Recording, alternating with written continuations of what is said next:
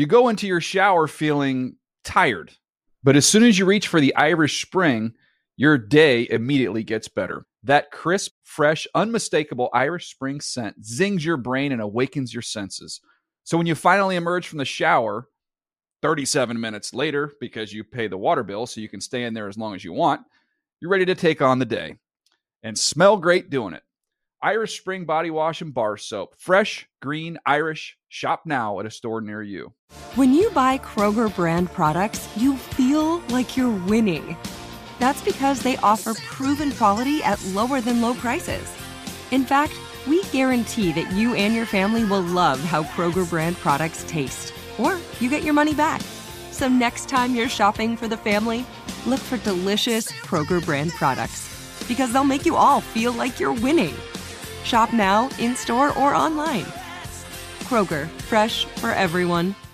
This is the story of the one. As head of maintenance at a concert hall, he knows the show must always go on. That's why he works behind the scenes, ensuring every light is working, the HVAC is humming, and his facility shines. With Grainger's supplies and solutions for every challenge he faces, plus 24/7 customer support, his venue never misses a beat. Call quickgrainger.com or just stop by. Grainger, for the ones who get it done.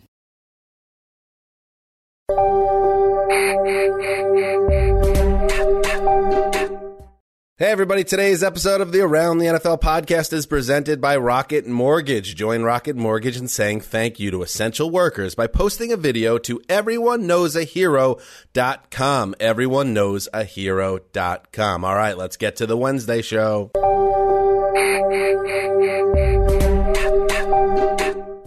The Around the NFL podcast. Are all out of quarantine jokes? Almost. Welcome to another edition of the Around the NFL podcast. My name is Dan Hansis. I'm coming to you from a city filled with heroes in bunkers. Mark Sessler, Chris Wessling, and Greg Rosenthal. What is up, boys? Hey, Dan. Hey. How's everybody doing? It's hump day. Hump day in a quarantine. Nothing worse than the entire world has ever happened. It's nice out, though.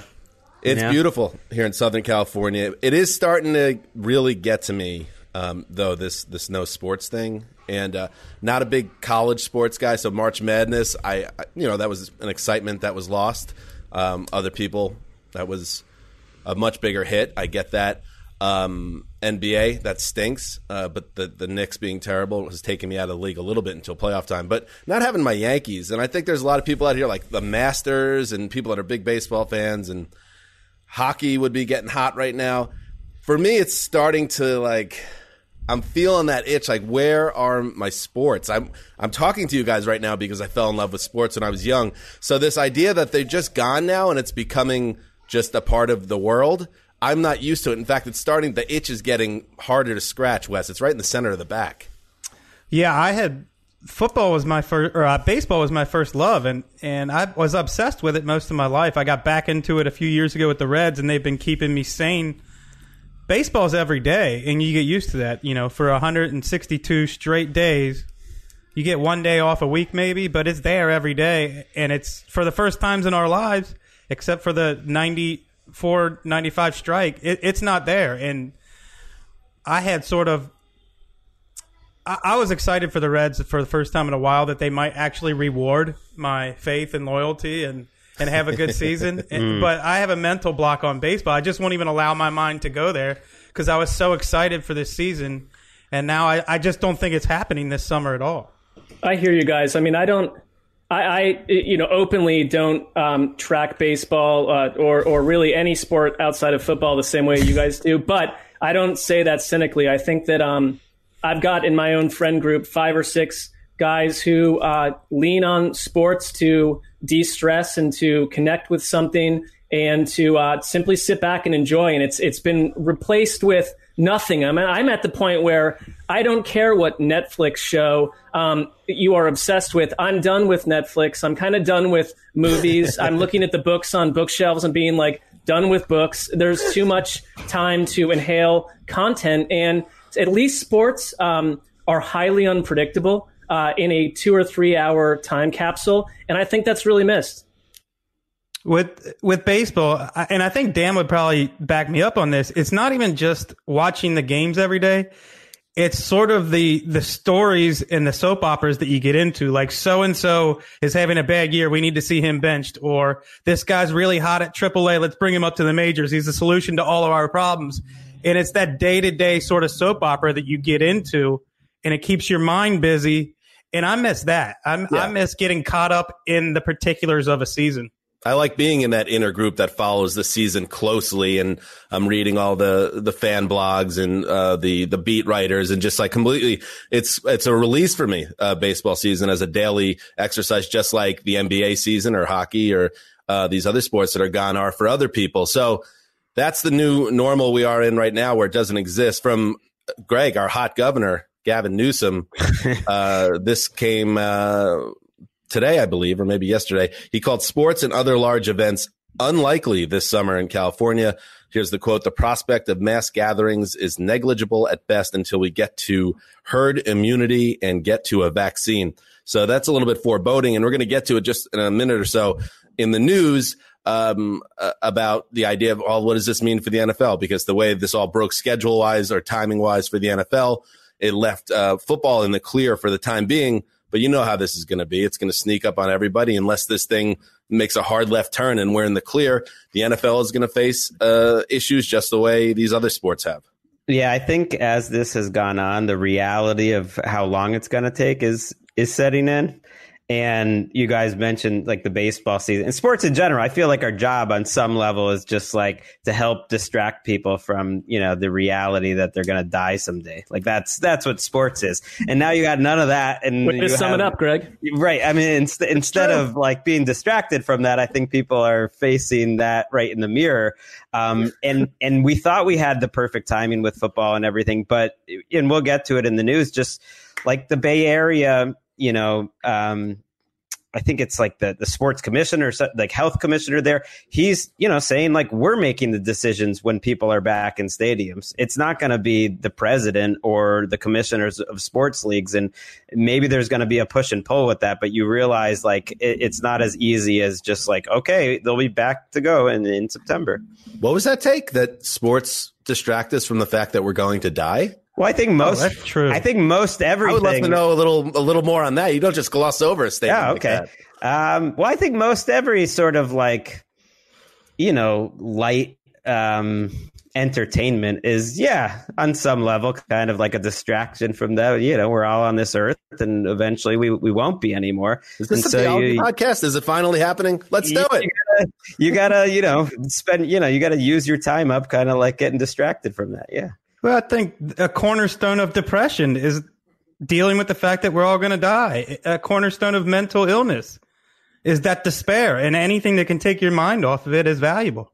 I think it could be an okay thing, like being aware of that. That means you're going to, you make sure to enjoy the time that you have. And for me, that's like watching and covering sports, diving deep and stuff like that. I'm not disagreeing with you per se, but if that's the reason I watch sports, it is buried way, way, way in the back of my subconscious. Well, of course, that means it's working. One thing with, maybe one thing with having young children too, when you have a 5-year-old or a 4-year-old in that range, when they start asking, they start to understand the notion of death, they start asking some questions that are difficult to answer. So that's been floating around Kansas Manor for about a month or two now.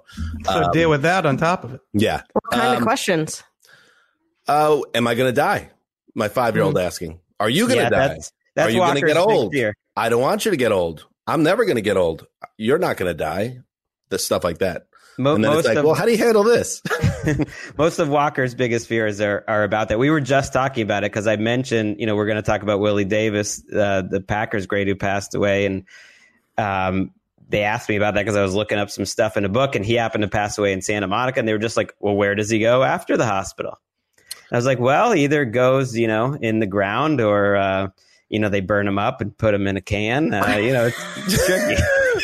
Not the way I expected to get into this news brief, but I just say they go to heaven. But you could give them the literal breakdown of what happens. Well, we go by cemetery. It's come up before because they go swimming near a cemetery. They ask what that is. I tell them. Yeah. Wes, that is something you have to look forward to. A little toddler corpse talk. Maybe putting Greg in on it. I may not borrow the can. speech? I didn't really say that. That part of it I was making up to be funny. We might talk about spreading ashes somewhere, over the ocean, but I don't know about a can. And son, make sure you use a good crematorium. You don't want chunky. You want nice and smooth. I didn't really say that. All right. Yes, let's do some news. I like to spice it up here at Casa del Slayer. Today is Hero and Villains Day. All right, about 35 minutes before the show is scheduled to start, I said, Erica, do we have a news drop yet? She said, nothing yet. Waited 1, 2, 3 beats, and then I was like, okay, here it comes. Maybe we'll use something from my new viral video that I put out. Okay, Ricky.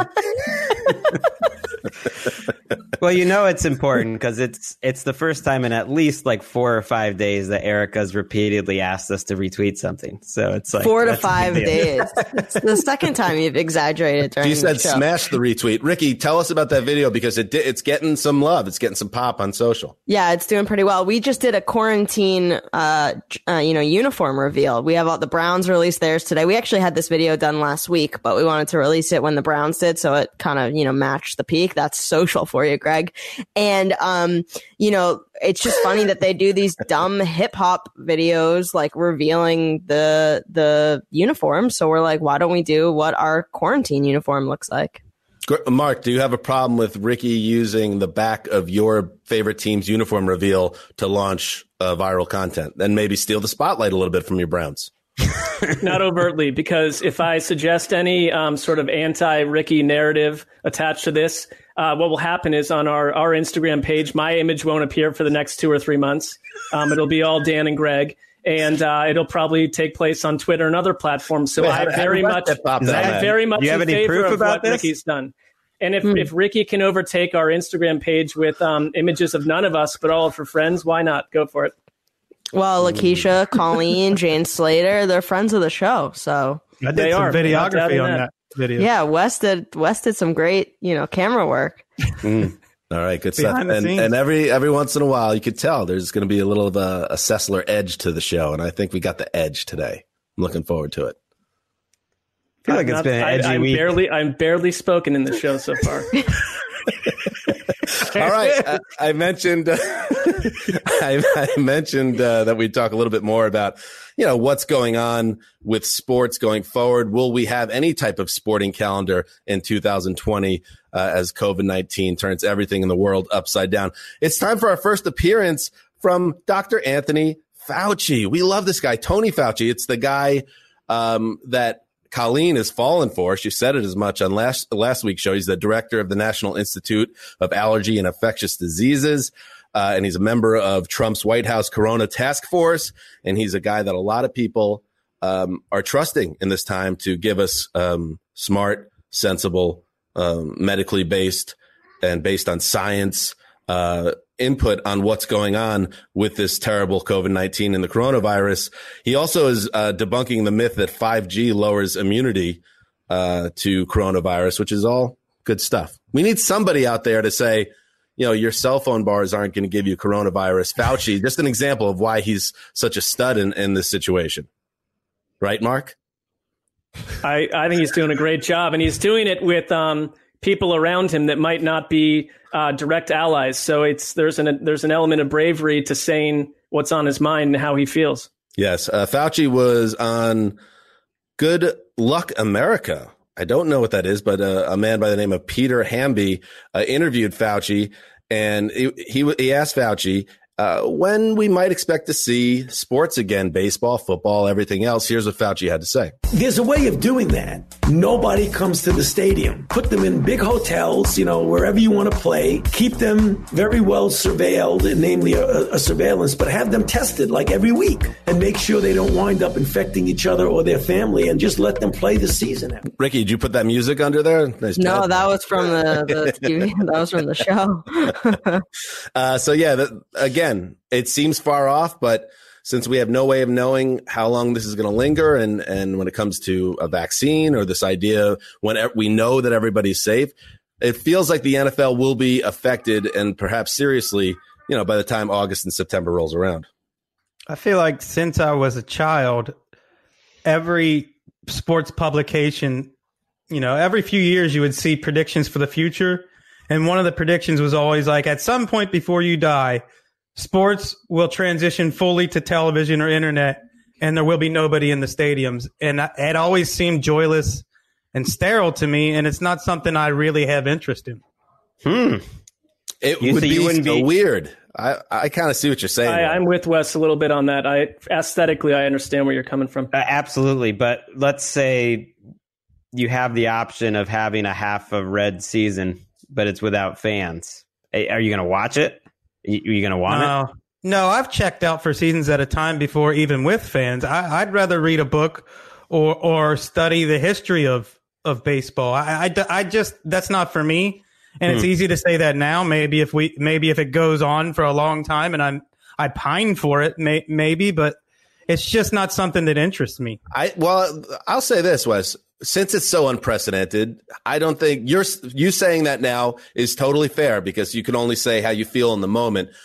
If the game started and let's say the Reds are 20 games over 500 and the product was the same for the most part, it's guys playing at the top level of the sport against each other, and you kind of get used to the lack of noise. I know that will take a while for all of us if it happened, but I feel like I would be able to get into it if the product on the field was still good and that didn't feel like it was compromised. That to me is the biggest thing.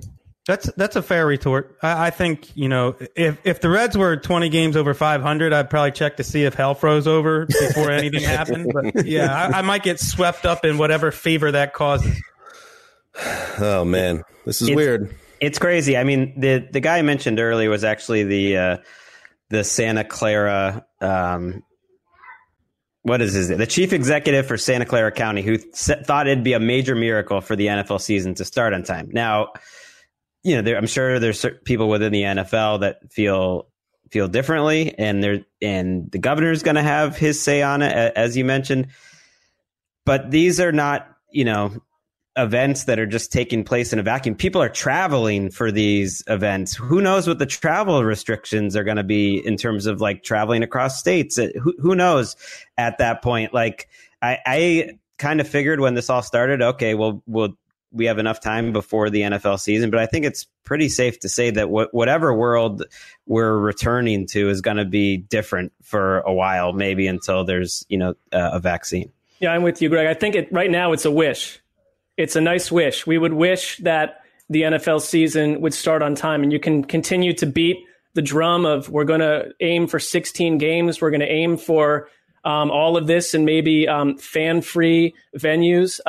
I'm fine with. I would say this: if the Browns season started today, I would check in, because why wouldn't I? What better do I have to do during big chunks of this, and beyond it even being our employment? But it would matter what's happening around sports. I personally would struggle to fall into pockets of distraction and delight around a stadium-free football game if the rest of the country is still totally melting down. I mean, I could for a bit, but it's a limited distraction. Let me pose the question to you one more time now, Mark. A week later, you could be part of the team that finds the vaccine and puts an end to all this indecision and madness and craziness, or you could be an all-time great coach for the Browns, bringing multiple titles to Believeland.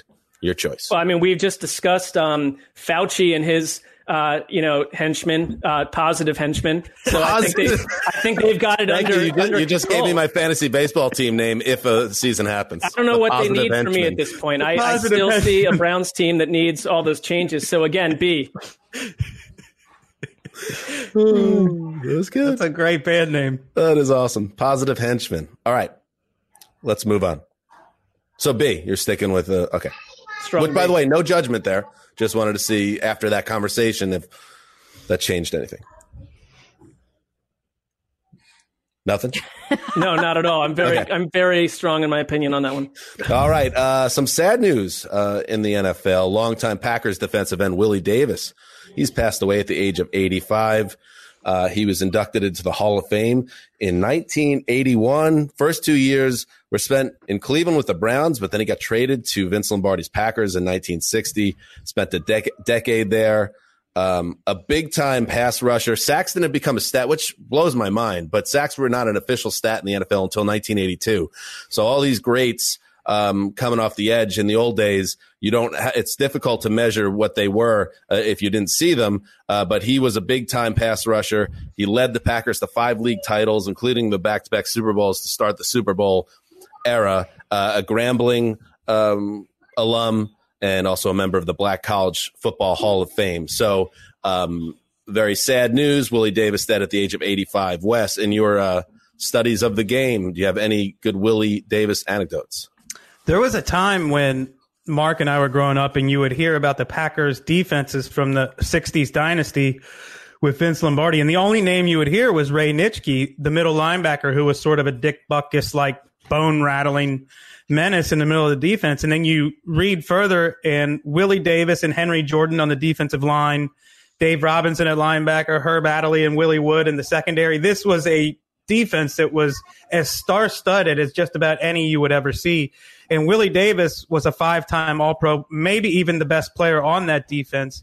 He would easily have the Packers' all-time sack record, over 100. John Turney, who is a football researcher who goes back and watches games from the 50s and 60s, he said that Willie Davis has somewhere between 100 and 120 career sacks.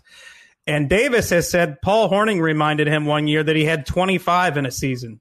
So you're talking about one of the better sack seasons of all time. This guy was legit stud. As if Michael Strahan's sack record could be any more illegitimate. And what a joke. And he started his career as a Cleveland Brown. I can just imagine the 1960s version of Mark Sessler, who knew of Willie Davis as an offensive lineman for 1 year on the Browns, who was then traded to become maybe the best defensive end in the NFL.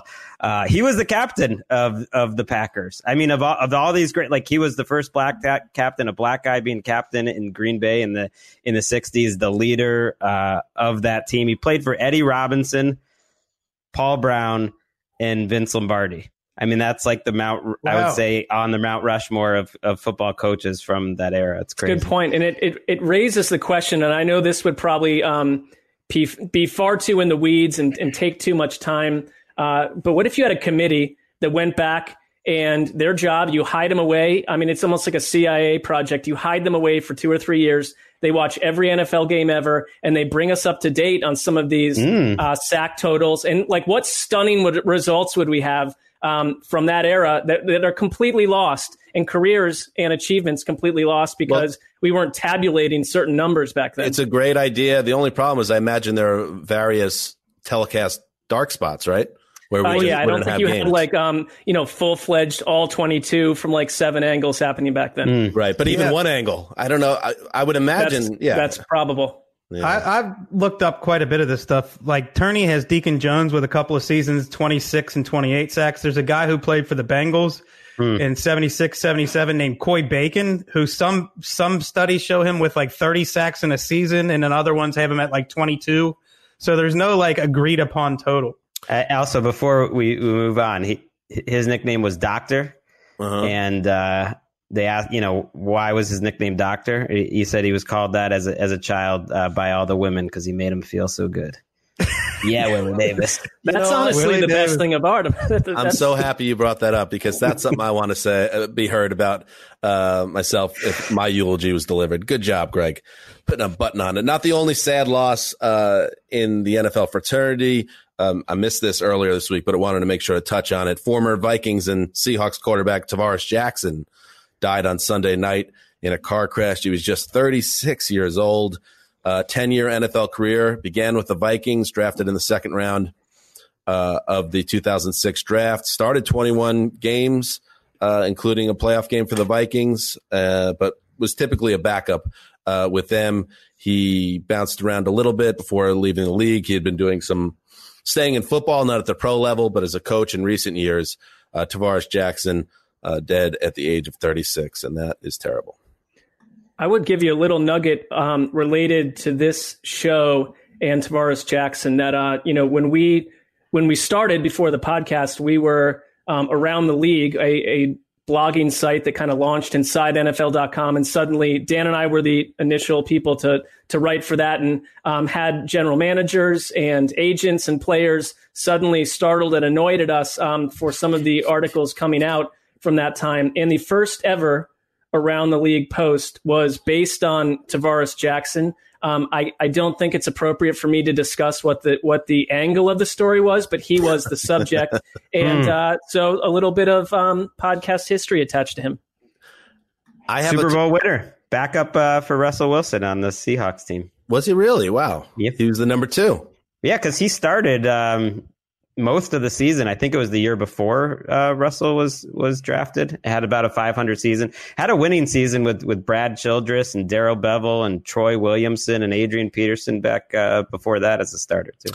I have a Tavares Jackson memory. Back in 2006, the Jets and Vikings were on the schedule against each other. It was early December, and my friend Greg from back in New York is a huge Vikings fan. So we said, let's do it. Let's fly to Minneapolis. And it was both teams were in playoff contention. So it just worked out that way. Luckily, we had bought the tickets far in advance. So it was a week 15 game, essentially a play-in game for both teams. And the Jets jump out to a big lead. It's 26-7. And Brad Johnson is the Vikings quarterback, and he's not playing well. And the crowd's cheering, and they want Tavares Jackson, who was the kid that had the big preseason. They bring him in the third quarter. It was essentially his NFL debut in meaningful football, and he led them to a touchdown drive and kind of put him back in the game. The Jets still won the game. And then afterwards, me and my buddy were walking outside the Metrodome, and there was a card and comic shop across the street from the stadium. And who's in there signing autographs? It's Tavares Jackson, and he's in there. And everyone, the whole place is packed with a huge line. Vikings are great; it's a great fan base of waiting. And he's sitting next to his girlfriend at the time.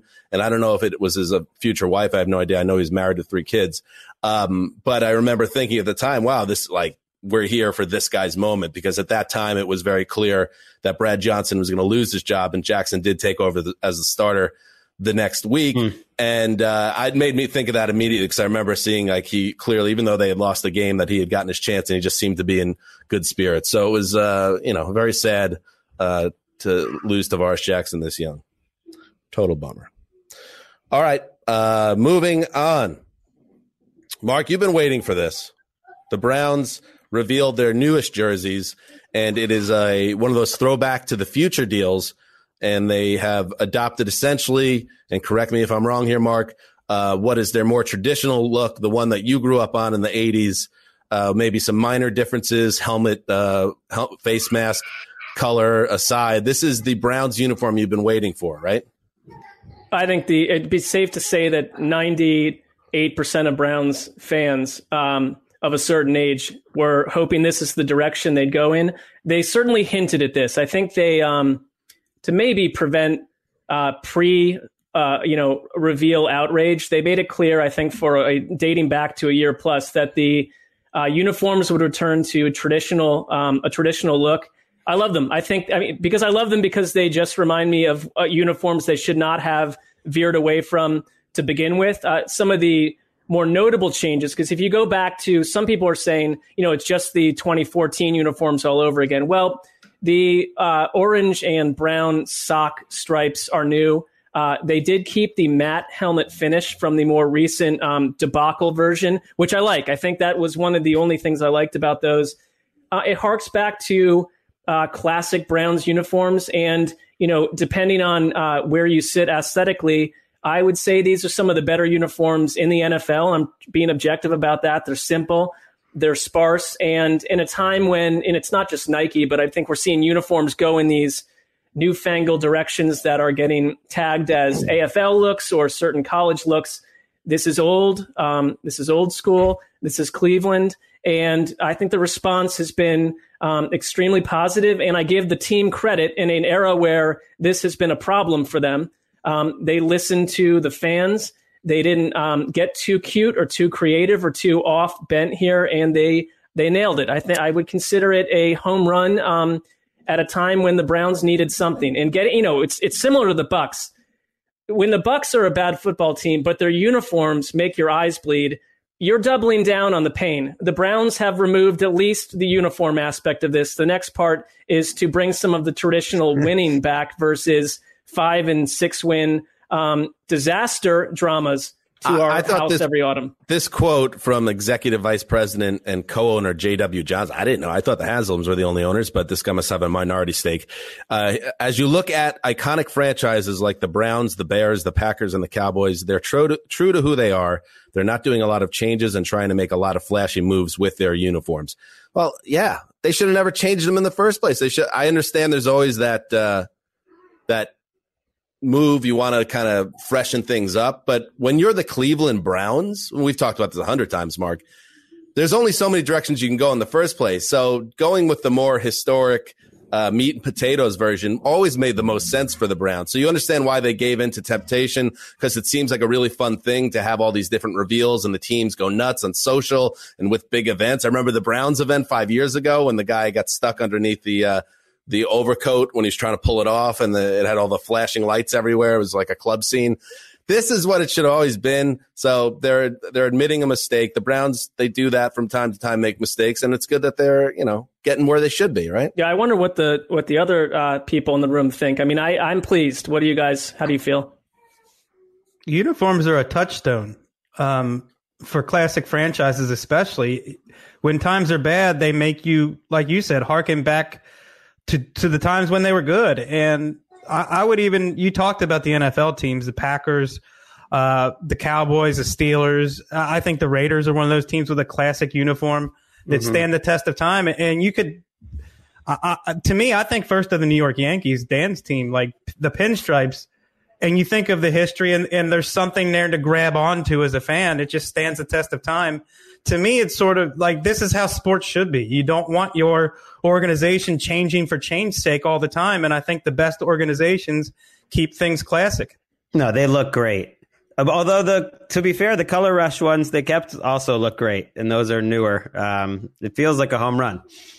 Congratulations, Mark. I know this was very important to you. Well, it's like if they got it wrong and there's nothing else happening, there's no other news happening, this becomes the centerpiece for 4 or 5 weeks, and then frankly, happy. 4 or 5 years. So are you gonna enjoy it? I mean, what are you doing to celebrate it? How long will this high last for you?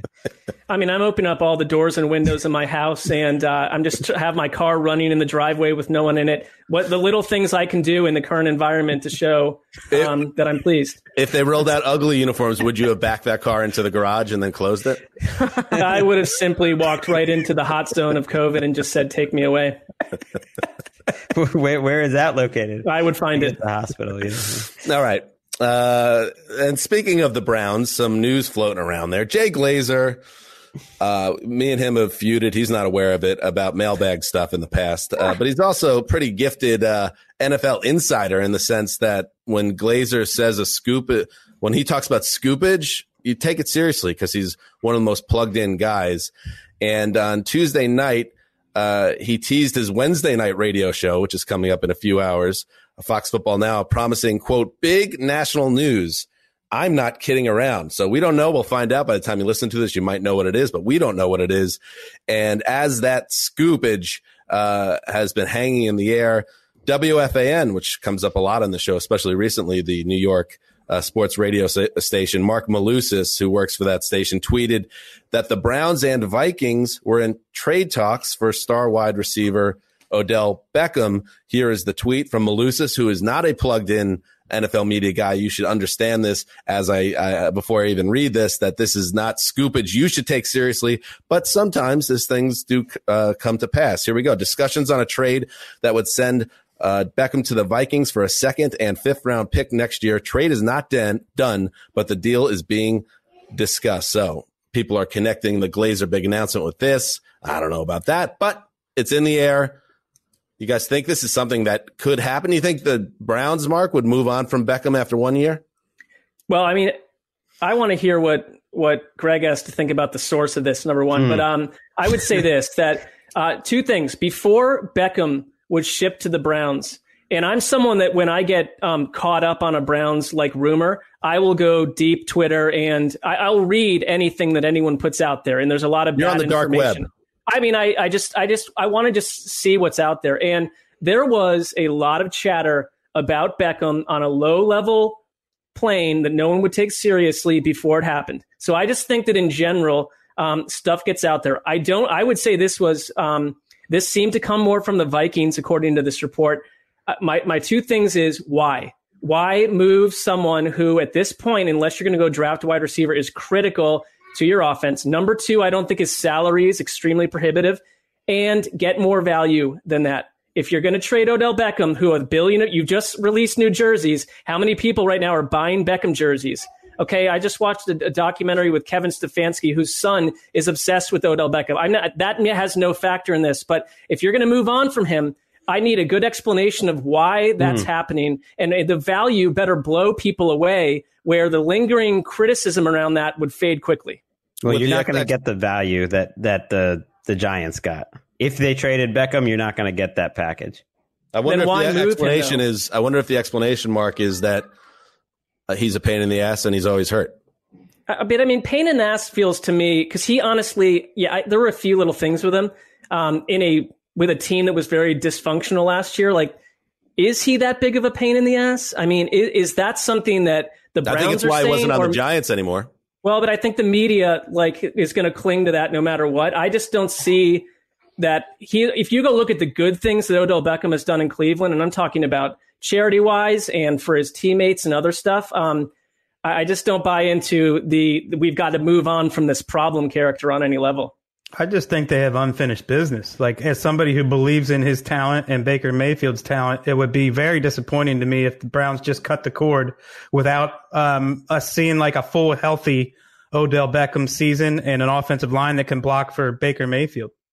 And I don't want to plug Jay Glazer's show anymore because, we've already brought him up 4 times in the last 5 minutes, but he did tweet. It's a TV show, first of all, not a radio show. So no, that's fine. We can get a little misinformation is not a bad thing. Here's what Glazer tweeted. The news I have tonight is not transactional news, not a player getting traded or signed. So, it's probably not Beckham related. So everybody calm down a little bit. There is a reason why no other, people that cover the NFL is reporting this, because to Mark's point, I think maybe things have been floating around like on the dark web, and maybe, someone like Malusis, who doesn't have as much experience, is going to put that out there. That said, it doesn't seem that crazy to me that Beckham would be a guy that gets traded on draft day, especially if the Browns are sitting at that 10 spot and they have the receiver that they love. And if they got a package for Beckham, then it makes a little bit of more sense. Bob McGinn, who we all respect in the draft realm, and he's writing for The Athletic now. I think he said that the people that he's talking to, there are like 15 wide receivers who can legit play coming into this draft class. So if you wanted to get out from under a contract and bring in somebody on the rookie scale that you really believe, there's only 2 or 3 that you could conceivably believe, would replace Odell Beckham. But there are those guys, whereas most drafts you would not have that. Or zero. But at least you might have a front office believing that those top guys could do something like that. All right, that's what's happening in the news. Before we sign off, I thought it would be good to check in with somebody that we haven't heard from for a while, someone who's been very busy within the walls of our company, virtual walls as they are now, somebody who's got takes, somebody who just turned a year older, and there he is, coming to you right now, Dave Ely. What's up, everybody? How you doing? All right. It's nice to see you and talk to people. Senior editor, NFL Media. Is that accurate title? Yes, that's accurate. How about you, senior editor? I mean, you really, when you bring in a surprise guest, you really hit us with the star power here, Dan. Listen, I think there's a lot to touch on. 20th episode of the Bunker one, so I mean, I'm sure I wasn't top of the list.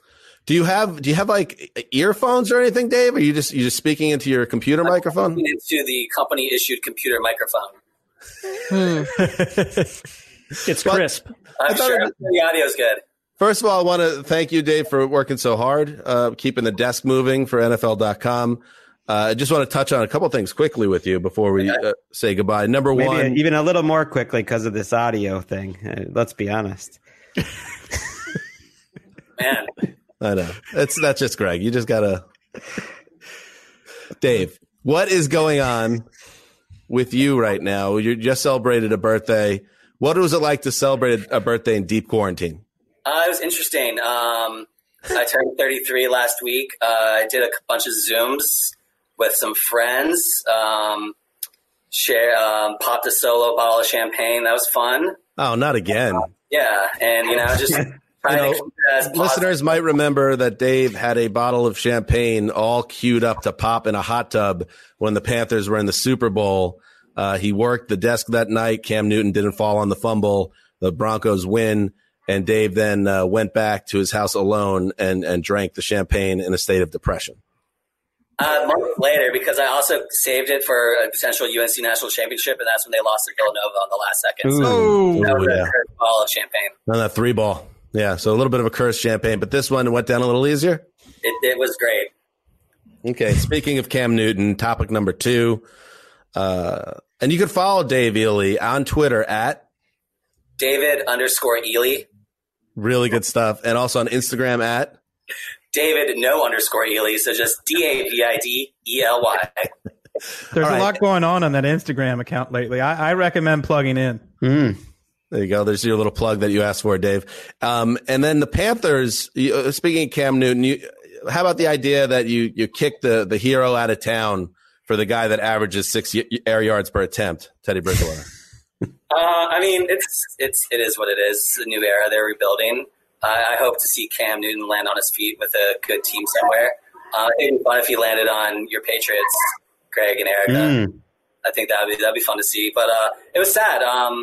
My mom, for some reason, she sent me like a care package, and she included the copy of the Charlotte Observer from the day that Cam Newton was released for some reason. And I was like, what is this?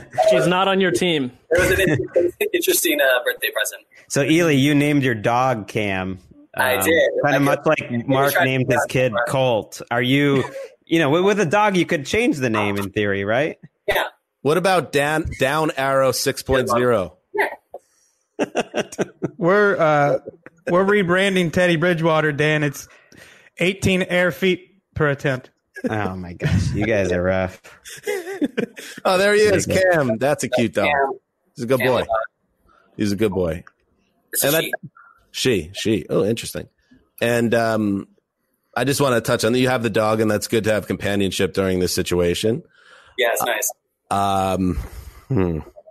So you have roommates, Ely, or no? I guess not. If you were drinking alone. Me and the dog, we talk a lot. I took a log of everything she did one day because I was really curious about her sleeping habits.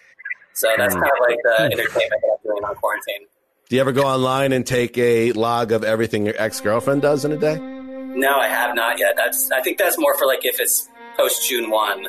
Because I think for a lot of people during this time, you might check in on what's going on in social with certain people. Feels like a right time for that. Yeah. Yep. Have you been doing that at all? Maybe in the future. I don't know. It's been 10 years. I think that'd be a little weird. Ely, what I would imagine the story is grim for this app, but what is happening on Tinder in the middle of all this? Great question. I don't know. I wouldn't know. You're off. How about some other app? dating app? How about other dating? I'm not on Tinder. There's other apps that I prefer. What's your preferred app right now? You could say it. Bumble. Bumble. Nice. Oh yeah, Bumble's good. But what's happening today? Is Bumble nice right now, or is it sort of a is it like an airport? Dead earth? It's a mixed bag. It's a lot of sexting. I mean, you do what you can. That's what it is. If you connected with somebody on Bumble, and maybe you have, everyone knows that. If you connected to someone on Bumble and really hit it off, would you risk it all with a meeting? I would not risk my health in the quarantine times, and no should any of your viewers out there. Very good. Very good, Dave. You keep closing doors. I don't know why you're closing any doors at this point. Anything else? I'm not young anymore. That's touche. Again, speaking with Dave Ely, senior editor, NFL.com. Dave, again, you've been doing great work leading the team during this crisis. Thank you very much. And I would say that if you did want to reach out just to see if certain people from your past are okay, you can do that. And I don't think it's even weird. I don't think it's a breach of any protocol. I appreciate it. All right. Dave? And Dave, the people that say you're working like a 9-month pregnant Lakeisha a little too hard, I defend you against those criticisms. I think they're baseless. I really appreciate that. Who are those people, Greg? People talking. And one final note: the headphones with an earpiece. Greg can't give up his sources. A headphone to a microphone whenever you do something like this. Say what? I lost you for a second. Don't worry about it. Dave Ely, follow him on Twitter, Instagram. We love you, buddy. Just wanted to check in. You're looking good. You're looking healthy. So we're happy to see and hear it. Thanks, appreciate it. All right, this is fun. Thanks, Dave. There you go, Dave. The great Dave Ely. I just thought it'd be nice to check in. Greg, I saw you arched an eyebrow, but you talked about how you on our most recent show you'd like to go back to the office and get back in the mix a little bit. That's somebody we haven't seen for a long time. The arch was completely at the audio quality. I mean, you cannot come on. It was just like podcast. driving a car into the garage or something. It was terrible. Yeah. I don't know. Do you want to put that on Erica a little bit? You can do that. She's a producer. It's a little pre-production work, maybe. Don't you dare. Don't you dare. I mean, Erica also has the power just to remove Greg from the show whenever she feels like it. So, or me. I mean, yeah. Now's a fine time. I think we're wrapping up. All right. Big show coming up tomorrow. I'm excited about this one. Kyle Brandt of Good Morning Football, the NFL Network family, one of our favorite guys. It's his first appearance on the show. And I will do a little tease on this.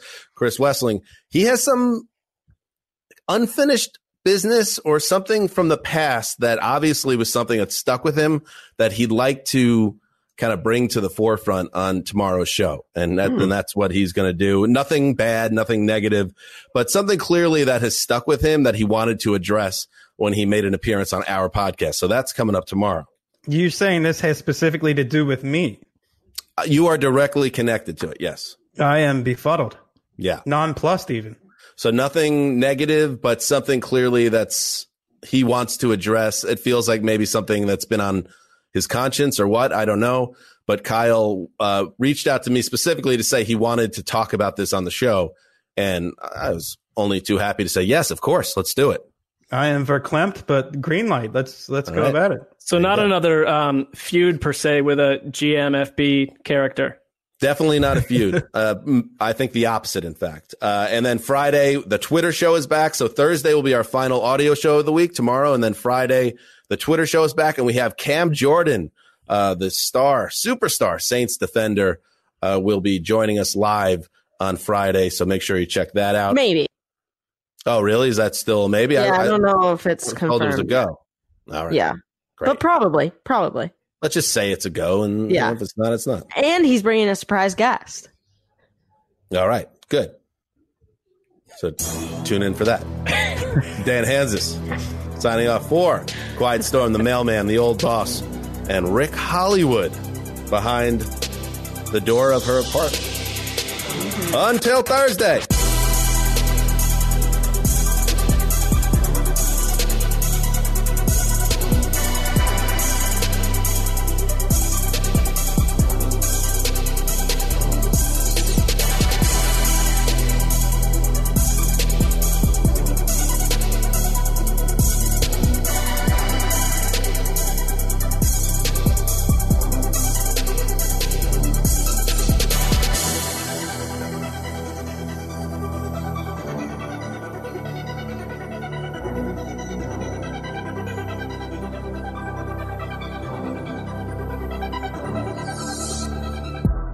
You go into your shower feeling tired, but as soon as you reach for the Irish Spring, your day immediately gets better. That crisp, fresh, unmistakable Irish Spring scent zings your brain and awakens your senses.